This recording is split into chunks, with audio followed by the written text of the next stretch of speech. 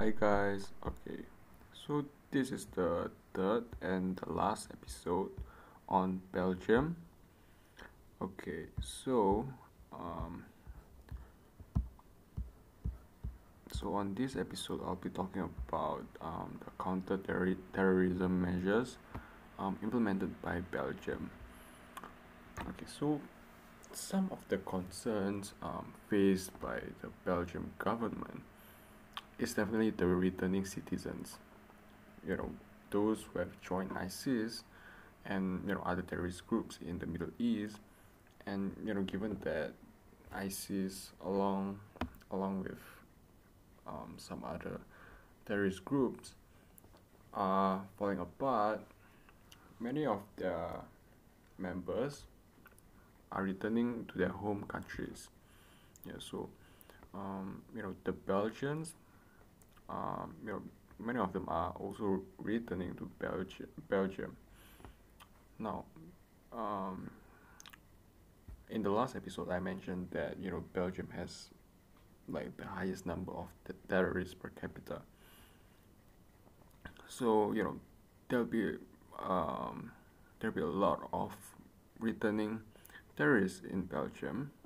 Some of them might seek rehabilitation or reintegration, but a lot of them, may not only spread radical ideology, but also carry out terrorist attacks in Belgium or in Europe.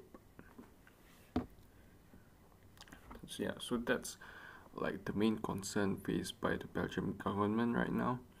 Yeah, apart from things like radicalization in Belgium, yeah, such as in Molenbeek, and then extremist networks in Belgium, such as the Sharia for Belgium, established in 2010. Yeah, but this, I believe, this has already been dealt with by the authorities, and then yeah. So those are basically the main concerns faced by the government of Belgium. Now, terrorism was the responsibility of the intelligence services in Belgium, but in recent years, more actors have become more involved in counterterrorism activities in Belgium, especially after the 9/11 attack. Now, the Belgian intelligence services, um, uh, there are two like intelligence services. The first one is the civilian, and the second one is the military. The civilian intelligence service is known as the state security, while the military one is known as the General Intelligence Security Services, or GISS. And then other players include the military as well as the police. Now, in 2016, the Belgian government set up CUTA, which is a coordination agency that acts like a dissemination center.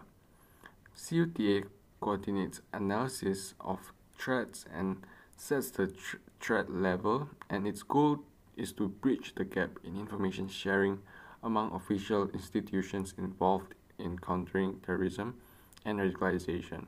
Yeah, so basically, because there are like a lot of actors involved in the counterterrorism measures in Belgium, CUTA helps to basically coordinate them and I guess like disseminate information to the various actors, to the various different actors.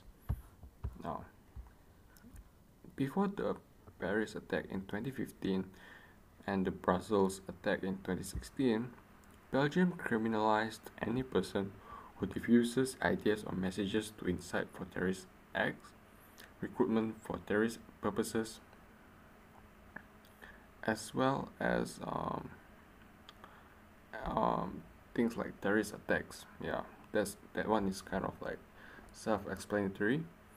Yeah, so things that cause serious harm to a country or an international organization with the aim of seriously intimidating a population or unduly forcing public authorities or an international organization to take or refrain from taking certain action. Yeah, so that's basically like terrorist attacks. And then following the 2015 and 2015 Paris attack and the 2016 Brussels attack, the existing legal framework was amended by Belgium's counterterrorism 30 measures. Now I'll get to the 30 measures later. Yeah, but basically, yeah, as I said just now, the legal framework was modified, was revised by the authority following the 2016 Brussels attack and 2015 Paris attack. Yeah, so for instance, in 2015, traveling abroad for terrorist motives was made a criminal offense. The range of cases in which Belgian nationality can be revoked was also enlarged. Revocation of nationality was backed by the Act of 10 August 2015, yeah, which modified the Consular Code to authorize the refusal, withdrawal, or invalidation of passports of individuals who are perceived to be a threat to public order or national security. So, the government has started to consider revoking the passports of Belgian terrorists. Yeah, but I suppose this only valid for those who have dual citizenships, who have more than one citizenships, because by right, if a person only has one citizenship, then the country cannot revoke their passport, yeah, because it will leave them stateless, yeah, which is not allowed, yeah, by human rights, yeah. So I guess that only that law is only valid for those with more than one citizenship. Yeah, and then another thing is that there is a bill before Parliament that will expand the powers of intelligence services by adding a revision to the criminal code that allows intelligence services to use new investigative methods, such as voice recognition and broadening the scope of wiretapping. The same bill also includes conducting house searches 24 hours and 24 hours a day in cases of suspected terrorism. Yeah. Those are, yeah. Then, like I said, the 30 measures, about the 30 measures, so basically there were 18 measures announced following the November 2015 Paris attack. The first is 400 million euro dedicated to security and fight against terrorism. Second is reinforcement of police controls at the borders. Third one is deployment of 522 military to reinforce security.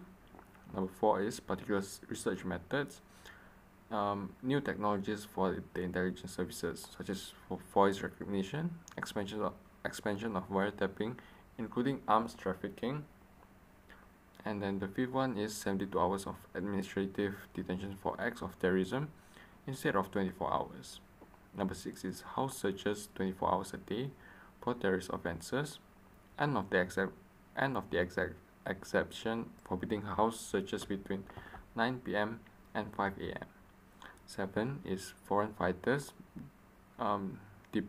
deprivation of liberty and jail upon return to Belgium. Yeah, so basically they'll be jailed right away. Those foreign fighters. Number 8 is electronic bracelet for people who are registered by the threat analysis services. An adversarial procedure will be introduced in order to impose electronic control bracelets. Number 9 is Belgian passenger name record. Number 10 is screening of all hate preachers in order to place them under house arrest, deprive them of their liberty, or to expel them. Number 11 is dismantling of unrecognized places of worship which propagate jihadism. Number 12 is anonymity for prepaid cards. Number 13 is Plan Molenbeek, which is prevention and repression, I guess, for radicalization. Yeah. Number 14 is reinforcement of the screening before access to sensitive jobs. Number 15 is extension of the network of cameras recognizing license plates. Number 16 is closing down websites preaching hate. Number 17, evaluation in order to adapt legislations linked to the state of emergency. Possibility for temporary and exceptional measures to ensure public safety. Number 18, participation in the international fight against ISIS. And then the 12 measures announced in January 2015. The first is insertion in the penal code of a new terrorist offense relating to travel abroad for terrorist purposes. Number 2 is extension of the list of offenses leading to the use of specific research methods. Number 3 is more options for withdrawal of Belgian citizenship. Number 4 is temporary withdrawal of the identity card, refusal to issue and withdrawal of passports. Yeah, and then hang on, give me a second.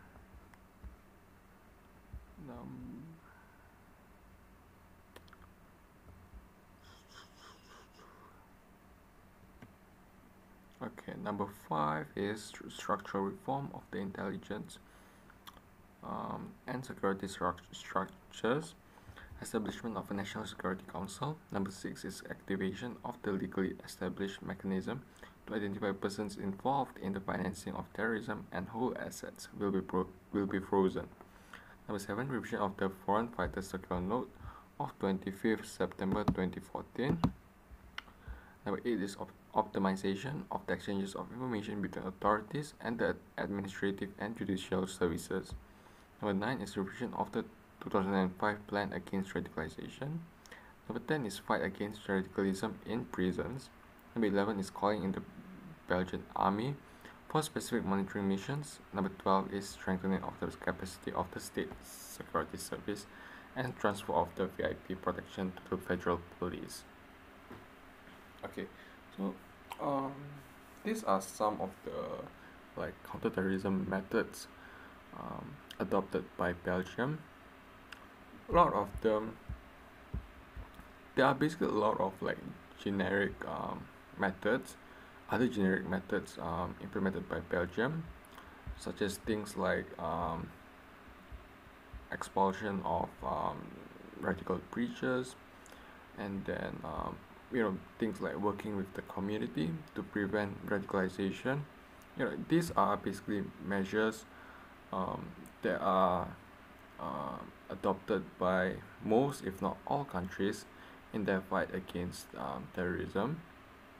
So I don't think, that's why I didn't include those methods in this video or in this podcast episode.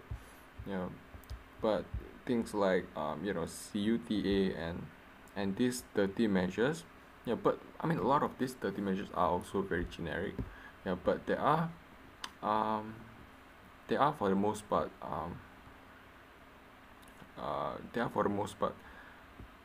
are made to address the root causes of radicalization and terrorism in Belgium. So for me, the measures implemented by the Belgian authority after the 2016, such as these 30 measures, I suppose they work because in the last couple of years, in the last 2 to 3 years, there have not been terrorist attacks in Belgium. So I suppose you could say that these new measures are effective so far in preventing terrorist attacks in Belgium. But to be frank, I'm not really sure about the development in places like Molenbeek. I'm not sure whether there have been improvement. whether um, radicalization is still a huge problem there, or whether it is no longer a problem there. I'm not really sure about that. But I do hope that the Belgium that Belgium has this under control, one because many say that one of the causes of the 2016 Belgium attacks, or the 2016 the several terrorist attacks in Belgium in 2016 is caused by the by basically the weak intelligence service um, in Belgium. Yeah. So basically, they said that they were not doing a good job in detecting these terrorist movements. Yeah. In identifying like these attacks. Yeah. So they were not able to read these terrorists. Yeah. So I hope there is improvement in that sector, in that area. Yeah. And as long yeah and if they have improved, I believe that Belgium is able to prevent terrorist attacks in the coming years, especially since there will be a lot of terrorists returning to Belgium.